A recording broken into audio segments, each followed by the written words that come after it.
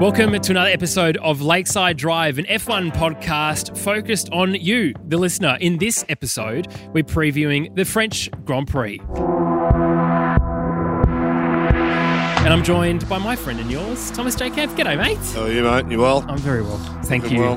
Thank you. It's good to be here in person Finally. with you as well, listener. And thank you so much for watching this on YouTube. If you're here and you haven't subscribed yet, please consider subscribing. Makes a huge difference to us. TJC, lots is going on at the moment, my man. It's been a couple of weeks since we've had you on the podcast. Now, there has been some interesting conversation going on around McLaren, Daniel Ricciardo. That hasn't really stopped since we spoke last. I'd like to get your view on it, your hot take, your hot tip, if I can, about your thoughts on what is an ongoing situation. Yeah, look, Colton Herta just tested last week too. He had 2 days at Portimao, and from all accounts, he was spectacular. He was driving last year's car. He didn't really say he felt the limit at times, but couldn't really push any harder as he's getting used to the car. So, doesn't look good for Danny Rick and its future after next year, unless he pulls something out of the bag. But Zach Brown did an interview with an Australian chick over here. What was her name? Jess Yates, is that it? And really open conversation. She asked a question. You criticised Daniel, what's going on? And he said, the media blew it. Zach Brown said the media blew it up a bit. It was more about they are committed to Daniel, and Daniel is committed to them. The working environment's great. They're all working hard. They're all pushing forward for the same things. But Zach's comments were exactly the same as Daniel's comments behind closed doors, that they're not where they want to be. It's not the car that he wants to drive. They're not giving him the car he wants to drive, but Daniel's not performing the way he wants to perform too. I think it's just an open and honest conversation about really where they're at. From all accounts, behind closed doors, everything's hunky-dory and they love each other. Daniel has the option for next year. I don't think he'll walk. He released a statement in the last couple of days on Twitter or Instagram too, saying, I'm not going anywhere. I love this sport. So I don't think next year it'll be a Lando Ricciardo show. Moving on from that into 2024 and beyond could be a different story, but I think McLaren's got another chance to get rid of the car design that they've got this year, make a step forward, and then hopefully the Mercedes engine will catapult them to where they want to be next year. Because I think if you look at the Mercedes engine across the board, those teams are struggling and they're the worst 4 teams on the grid. So when you look at Williams, Aston Martin, McLaren, and who's the other one? And the works team, I mean, it's the Ferrari engines like the Haas's that are making the jumps that we saw AlphaTauri and that do last year. So, look, it's interesting. It's hard to watch as a fan. It's bloody tough to be a Bombers fan, an All Blacks fan, and a Daniel Ricciardo fan at the moment. Seem to be shitting the bed at every stage possible. It's tough to watch sport. It was good to see Cam Smith get a win last night in the golf. Yes, how good. We should start a golfing podcast Well, based on his win alone. Not a golfing man at all, but I can tell you what, I was up all night last night watching it, so it was good. I love when he raised the trophy and he said, I can tell you what, I'm going to be seeing how many beers fit into this for sure. Love the Australianness of that. Campy, I've got this question for you because it's something that I've been thinking about quite a bit. And for me, it almost feels like Daniel's on the path of Mark Webber. Hurts me to say. The only problem is he didn't have a 2010 I almost won the world championship moment. Now, McLaren is currently 4th in the standings with 81 points. Yep.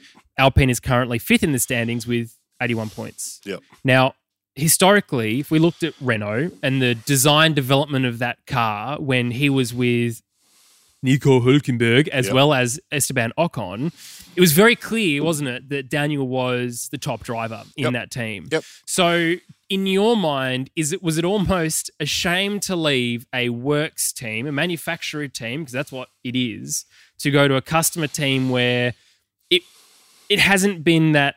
I mean, we encouraged him to go to McLaren, didn't we? So it's all our fault instead of Ferrari. He should have done everything we said not to do. Yeah. You know? Classic. We're all the big stuff when it comes to Danny Rick, we've got wrong. We said stay away from Ferrari, and well, look where we egg on our face there. So. It's an interesting moment, though, is thinking about Alpine's development, isn't it? Because is it fair to say that where they sort of were last year, and I mean big beluga-looking airbot thing on top of the car, which was very ridiculous, Danny would have had input into that design, into that development. Esteban Ocon has achieved great things in this car, and he's not as good a driver as Daniel Ricciardo. I mean, this is obviously what could have been. But 2024 comes up, brand new season for him, for DR, I mean. There was conversations at Renault that said, if Daniel ever wanted to come back, we'd have welcomed him with open arms.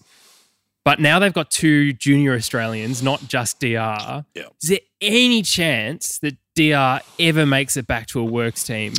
I don't think so. No, unfortunately, Mercedes is sewn up for the near future. I mean, if Hamilton decides to retire, I don't know who replaces him. Who war game is out with me? Who would replace someone at Mercedes at the moment? Who's in their junior categories coming through? That well, that's a great question. Or who? But Mercedes haven't historically replaced a new driver coming into the works team. It's already someone in their system lined up through. So if you look at the Mercedes drivers on the grid, you've got Albon, and he's got it over Latifi. There's no way Latifi's going to a works team. You've got Vettel and Stroll. Vettel's past it. There's no way Mercedes are putting Stroll in the top team. The other McLaren team is Lando Norris and Daniel Ricciardo, and the logical at the moment would be take Lando. So it's a Lando and George show. What happens if they look external to Nick de Vries and Stoffel Van Dorn? It's not going to happen. Mercedes aren't going to put an unproven F1 driver without 2 or 3 years experience into their top team. That's the only spot that's going to open up. Red Bull's sold, Ferrari's done, and they're the 3 cars that you really want to be in on track record. McLaren has a big history, but they haven't done a lot since 1999 to 2008. 98. Or 2008 with Hamilton. Yeah. But it's different. They were a works team then with a Mercedes motor. Exactly right. And, before that was the Mika Hakkinen era, before Schumacher's dominance. If you look at the team and the organisation since then, they haven't done a lot. I understand why they made the Honda move when they did, because they had to. That relationship was broken. But in hindsight, look at them now. I mean, if Alonso didn't stuff that relationship up, would they have continued? I think it was the right call to make at the time. No one was saying it. But this year, first year of new regs, and the Mercedes engine being the worst engine on the grid, well, who knows? What do you do? Danny's in a hard spot at the moment.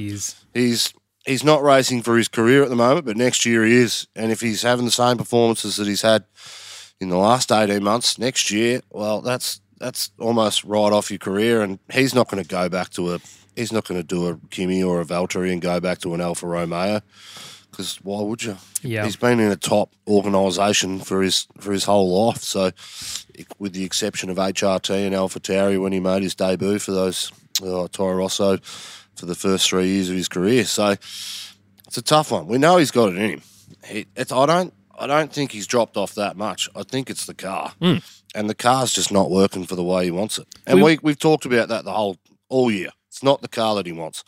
He wants a Red Bull design, massive rake. He wants to be able to throw that car in with the front end and control that oversteer so the back end's not kicking out. But that's not the sort of car they've got. They've got a car that's shocking under braking. The understeer completely is against Danny Rick's driving style.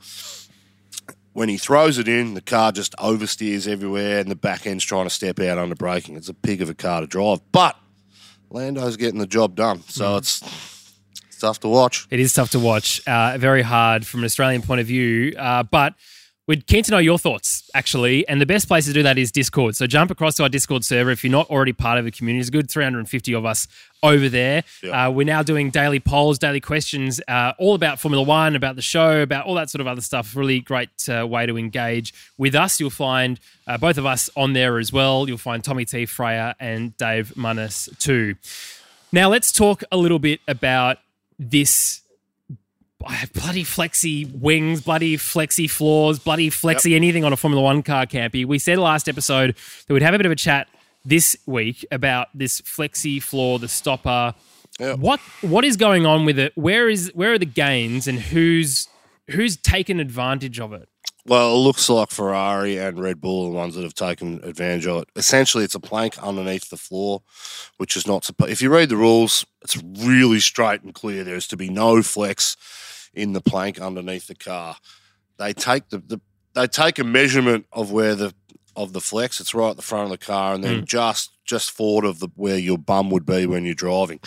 But that leaves a whole 1.8 meters back on this plank at the rear of the car, which they don't check. Now, it seems to me that Red Bull and Ferrari have got enough flex in the rear part of this plank, which allows the car to almost drop down another 2 or 3 mil, which is where the best downforce is created, is when your car's on the ground. If you look at them through corners, they are so much lower to the ground than every other car on the grid.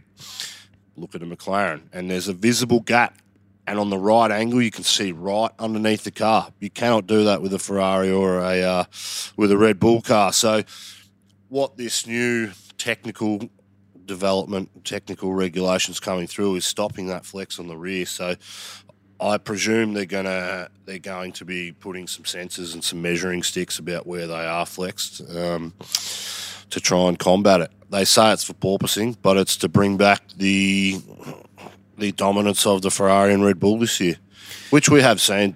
We see it every year in Formula One. It's not anything new.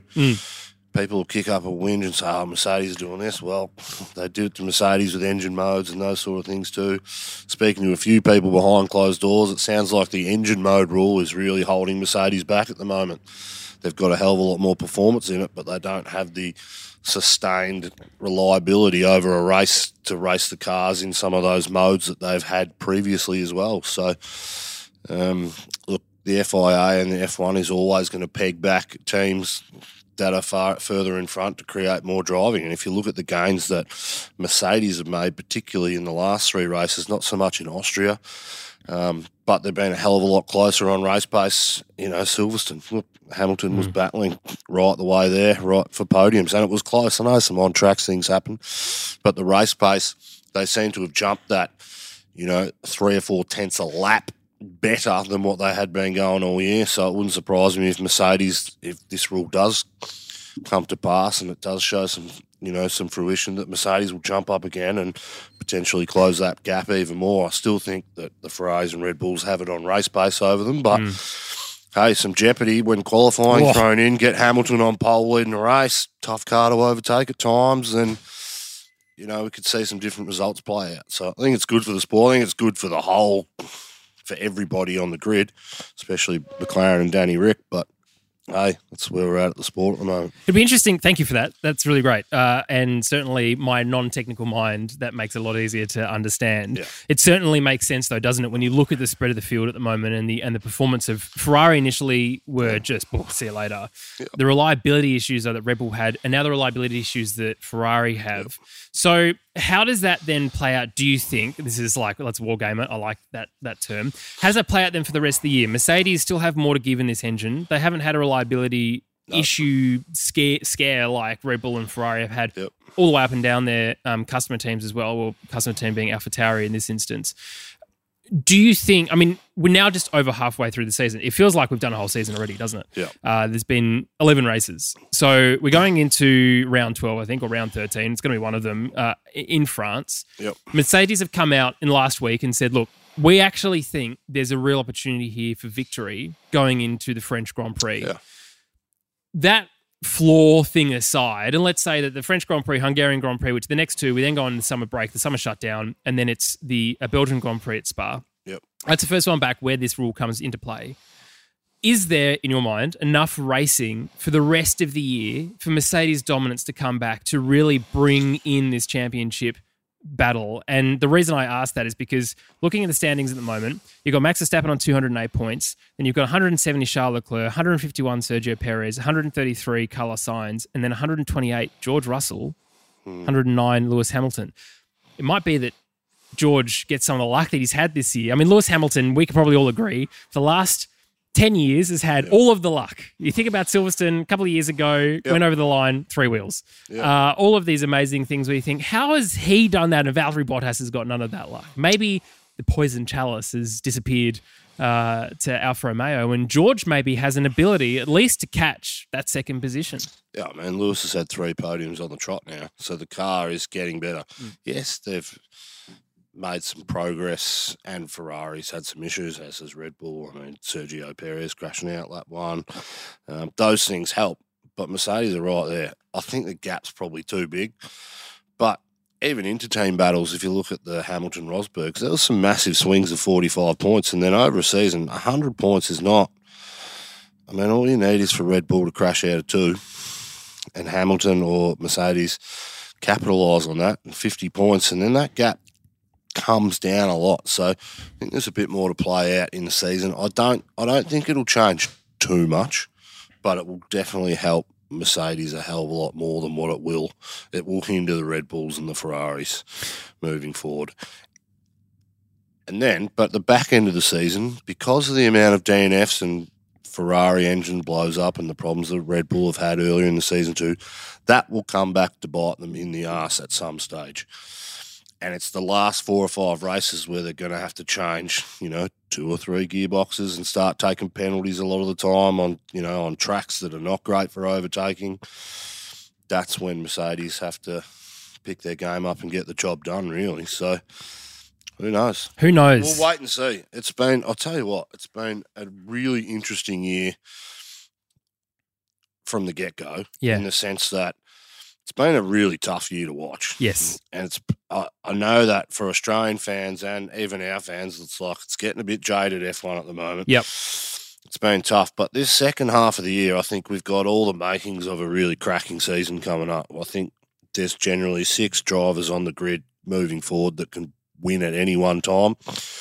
Then you throw your Landos and your Danny Ricks in there who can get results on tracks. We know that I think McLaren will be good around Monza again because their car's very extreme in one way and it works in Monza. It doesn't work anywhere else. But, Which it did. I wish it did too, but they're the places that McLaren have learnt too, that to get their car to win a world championship, it needs to be extreme in so many areas. And I think they pushed the boundary too far and going in one direction at the start of this year, which ultimately stuffed them up. So it's going to be interesting to see how then the next couple of races go. Let's look ahead now to the French Grand Prix. It is a French Grand Prix preview episode. Absolutely your favourite track in the calendar, true or false? Oh, false. I hate this track so much. Now, look, let's just have a look back to what happened last year. Max Verstappen... Sorry, is the chicane cut out this year or was that last year? They cut out one of the chicanes, so the back straight's even longer than what it was. It's still that... It still goes into that little kinky chicane. Kinky chicane is a poor use of words. Kinky. Into a chicane in the middle of the back straight. Otherwise, he'd just be sitting there porpoising for a good 40 seconds going, this sucks, this sucks, this sucks. Insert good kinky porpoising joke there. It's all gone terribly wrong. Oh, I'm newly married. My mind's in the gutter. Yeah, there you go. Lots of porpoising in the camp household, I can assure you. Wow, good. Things that I didn't need to know. Or anyone else, really, for that point. Last year... It was an inverse of the Spanish Grand Prix. Spanish Grand Prix, remember, Max Verstappen pitted once, Lewis Hamilton pitted twice, caught him in the second to last lap. Yep. In the French Grand Prix, reverse happened. Lewis Hamilton pitted twice, Max Verstappen only pitted once. On 52 of 53, Max managed to get past. So the interesting thing, the other way around. The interesting thing in that is that all of this strategy going into the race will be completely thrown out the window because... More often than not, we say it's a one-stop race, French Grand Prix. Tarmac's pretty good with tyres. Degradation isn't as bad. It's not as good as Silverstone, which just happens to absolutely not degrade tyres whatsoever, it looks like. Yep. Or even Australia, if you're Alex Albon, you don't need to change tyres whatsoever. But the French Grand Prix, as silly as it looks on television, let's think about it from the new car's point of view. Now, there are a stack of overtaking opportunities if you can get right up behind the car in front, which the 2022 car can do. So my question is, as much as we like, and you have put the French in the bin, fair enough, as much as that's happened, objectively looking at the track, do you think this actually might, with the new regulations, might be one of those tracks that will surprise us and go from being really rubbish to watch and very boring and very bright to actually very The decent. French build submarines like the way they build racetracks. They are fucking shit house, outdated, and technology's rubbish. They don't build them, you mean? Yeah, they don't build them. Specifically I from got an no Australian point of view. contracts. Yeah, I hate this track. It's just such a boring track. There is some very high speed straights and long straights, which I think we can enjoy. But they'll just peg it back by making the DRS lines different to what they were in previous years. We saw at Baku this year. DRS line came so much further forward that, yes, it was still a passing opportunity, but not the passing opportunities that we've seen in previous years. So FIA will combat that. But, geez, I'd love them to leave that DRS way back where it was a couple of years ago. That would be unbelievable in this year's car. Oh, yeah. How much strategy would go into that? It's like lap one at Spa, right? Yes. Down the whatever the straight's called, I can't remember. Camel? No, that's good. Just name any corner, and people will believe you. Anyway, so look, this track's hard to watch on TV because of there's no gravel traps. It's all red and blue stripy lines. It's just ridiculous. But no, look, I don't think so. If we go this year, I think there's been more pit stops this year. Mm-hmm. So probably a 2 pit stop race strategy, which is not good for McLaren. What compounds we got? C1, 2, and 3? I think they're at the that's extreme. Automatically a shit round for McLaren. Don't quote us on that, but I believe that's McLaren's good on the harder compound tyres. As soon as they get to the super soft and the soft, they've got no pace. They'll have good pace on the C3 over the race distance, but, when they go to that soft, they'll be 3 laps in and gone. So now here are the results from last year. Max Verstappen first, Lewis Hamilton second, Sergio Perez third, Valtteri Bottas fourth, Lando Norris fifth, Daniel Ricciardo sixth, Pierre Gasly seventh, Fernando Alonso eighth, Seb Vettel ninth, Lance Stroll 10th. It's an interesting, very Mercedes-heavy, dominant. Don't have the top speed this year. They just don't have the top speed down the straights. I think you'll see all of the Mercedes cars down the back of the grid this weekend just because top speed is no good. Doesn't matter how much downforce you trim. The engine ain't there. It can't project you up the road, get the torque under the rear wheels and out of the corners quicker than anyone else. So they'll struggle all weekend. It's going to be one of those things that, as you say, the runoff areas mean that if you do go off, it's not like Austria, where you're going to get punished in a gravel trap like Seb Vettel, which is unfortunate, or any Red Bull on the outside of a Mercedes into turn 4. Do you remember that? Do you remember that stupid penalty Danny Rick got in the Renault? On the last lap, past like 3 dudes going off track. It wasn't even off track. It wasn't on the racing line. It was so off the racing line. But he crossed the line. And so dumb. So that's another interesting point. And again, you went on the review episode for the Austrian Grand Prix, but track limits. It was hardcore policing. Everything was going on. This is what we've sort of been speaking about, especially Tommy T. Shout out to him, is in the next room. He's just not interested in being here talking to you lovely people today. But this is what we've said. The white line is the limit of the track. End conversation. So Perfect. It has to be the same probably for the French Grand Prix too, especially considering that you can just go off a little bit and you're not punished by any gravel or grass. The other thing I would say is I don't mind on a track like this, you can take a hell of a lot more risk. And the reward could pay off. But if you gain an unfair advantage, police time, that's what we want to see. Interesting to see Massey step down from all of F1 and FIA operations as of last week. So he's moved on and mate, it'd be great to have a chat to that guy, wouldn't it? Because I reckon this year's been just as bad as last year. Oh, yeah. Well, I was going to, interesting, and bringing it up, it's an interesting one. Massey has announced that he's leaving the FIA. He's released a statement that's basically saying he's leaving the FIA. That's it. Wasn't much of a statement. No. That he wants to spend more time with his family back here in Australia. Not a bad thing. The FIA sold him out to dry. Regardless if you're a Lewis fan or a Max fan, regardless if you think that you would have made a better decision, you weren't in the chair. We weren't in the chair. And it's all well and good for us to literally be sitting on the couch as couch experts to think about it. But at the end of the day, he was under Charlie Whiting, who was excellent, but he also made that role for himself, basically. Like no one else could do that role except for Charlie Whiting. So the sudden passing away of Charlie, which is incredibly sad, Michael stood up and did a great job for a long time. Now, there was a whole bunch of context going into his decision and the comment about we went motor racing Toto and all that stuff. And I mean, it's given us great sound bites like Michael. And if you're part of our F1 Fantasy League name competition, great. I mean, you're killing it in that respect.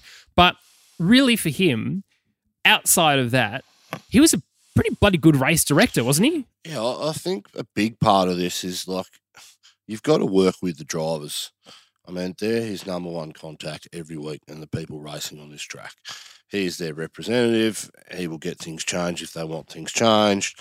There's consensus, but he's also the decision maker. He's the principal at school, right? He makes all the big calls. And yes, 6 months on from that decision, I'm still frustrated with how it played out. But there is so much more context to what was going on behind closed doors and the conversations they're having that led up to that, which we're not a privy to be a part of. But what we do know is with Sebastian Vettel walking out of the drivers' team meeting is that these drivers don't have respect for the process and the people that are involved at the moment. And I think, like anything, whether it be in life, not just motorsport, respect of your peers and the level of, whatever the position, but the respect from the peers is not there. And the FIA has lost confidence in all the drivers. The drivers have lost confidence in the FIA and the way they're handling things. I think he probably had to go, which is a shame, and we shouldn't, I made some comments last year that 6 months later, and now we're looking at the situation. The FIA has got some big shoes to fill, and they need someone that can go in there and get the respect of the peers. Listen, it's not a dictatorship. You've got to work with people, and I think we're just hearing the rumblings of what's going on behind closed doors at the moment. And I know from a sporting perspective, we would love to see what goes inside some of these meetings, and they've given us some glimpses at times, but I just don't think it's a place where we should have that access because it's a whole lot more context that we don't fully understand, we don't get. It's for them, and I think it's a shocking, it's a really poor way for that whole thing to end. But I hope he writes a book and he gets to tell his side of the story one day, because his side of the story is going to be very different to that of Mercedes and or Red Bulls and that sort of stuff. There's going to be stuff going on behind closed doors. He may have been pressured from people at the top as well. We don't know if people are making phone calls to him and, during that outside of the teams, and he's been hung out to dry. But, hey, let's get him on here and have a chat. That'd be nice, wouldn't it? I'll certainly try my best to see if Michael Massey wants to come and have a chat with us. It's interesting, though, isn't it, that we've now, since then, and since the No Michael No and Toto We Went Motor Racing, we haven't had any comms or any cameras inside the FIA room. But I was just going to ask, from a spectator point of view, do you feel like you've lost anything? No, not at all. Exactly right. So I think F1 made it was a necessary decision. I don't know why they kept putting it in there, and there's certainly reports that Michael is a shy guy when it comes to being on camera, can make decisions, and is very well liked amongst the paddock generally. Still is. So anyway, it's a bit of a shame. And yes, I mean, if you go back to listen to our episodes from last year, we did put him in the bin a couple of times. It's like we put Pierre Gasly in the bin. Doesn't mean we want him to leave. We just have a hot take sometimes. And we have to remember that the stewards are different to the race director. Yeah.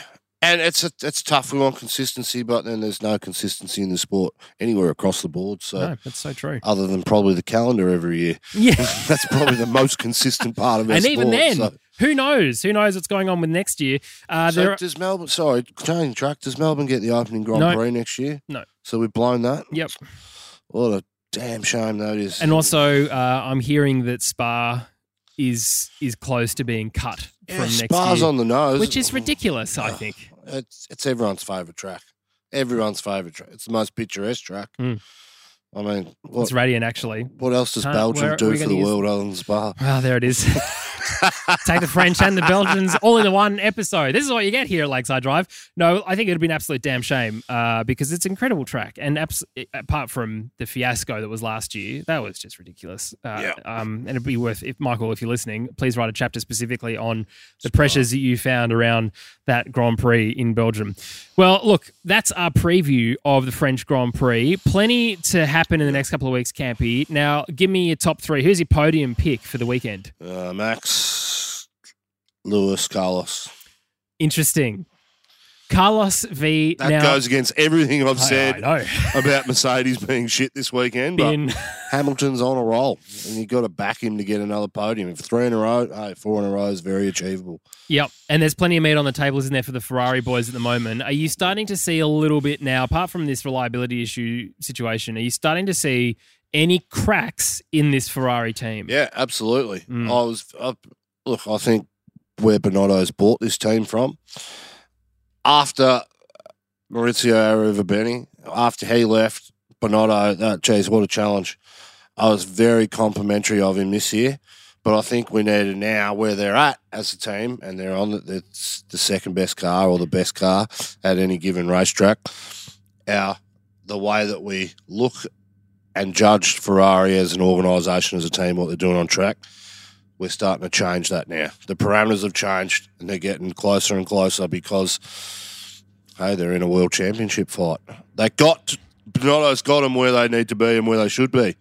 But now we start to, if you want a world championship, hey, those parameters close in, and they're not there yet. Their reliability, they've got to get on top of that. I think Carlos, he will take more points off Leclerc than Leclerc will get out in front, and that may be what cost them. Although I think Leclerc's been the better driver all year, Carlos can still pull out performances that will take points off Leclerc at times. Leclerc threw it away, though. A couple of races to Silverstone, threw it away twice. And for Carlos to get that win, that was a bit of a kick in the face. That reminded me of the Webber, not bad for a second driver. Yes. Yeah. So I think we know where the pecking order is in the team, but I think if Ferrari want to win, they're going to have to cut one of their drivers off and allow Charlie to get up the road as much as he can. And historically, that's what's happened. Your Rubens to Michael, Eddie Irvine, the others that have been there, and Felipe Massa have potentially almost been the first driver, and then new talents come in around them, and it's been hard to watch. But then when Ferrari decide who their driver is, that second driver, look at Vettel in his last year. Yep. That wasn't because he was driving poorly. No. That was because they made that decision, and hey, they do things to their cars which limits their performance, and that's it. Well, I think for the French Grand Prix, you're going to see Charles Leclerc on the top step, followed by Carlos Sainz and then George Russell.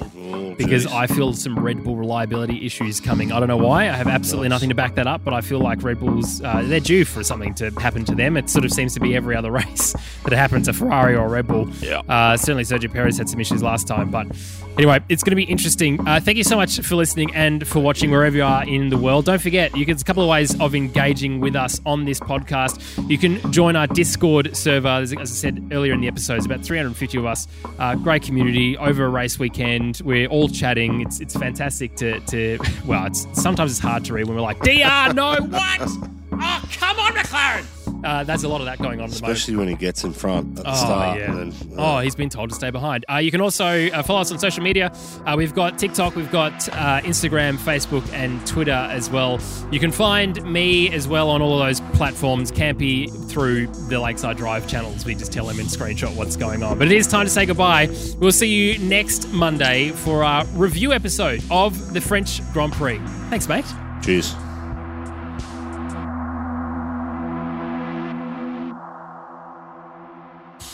Okay.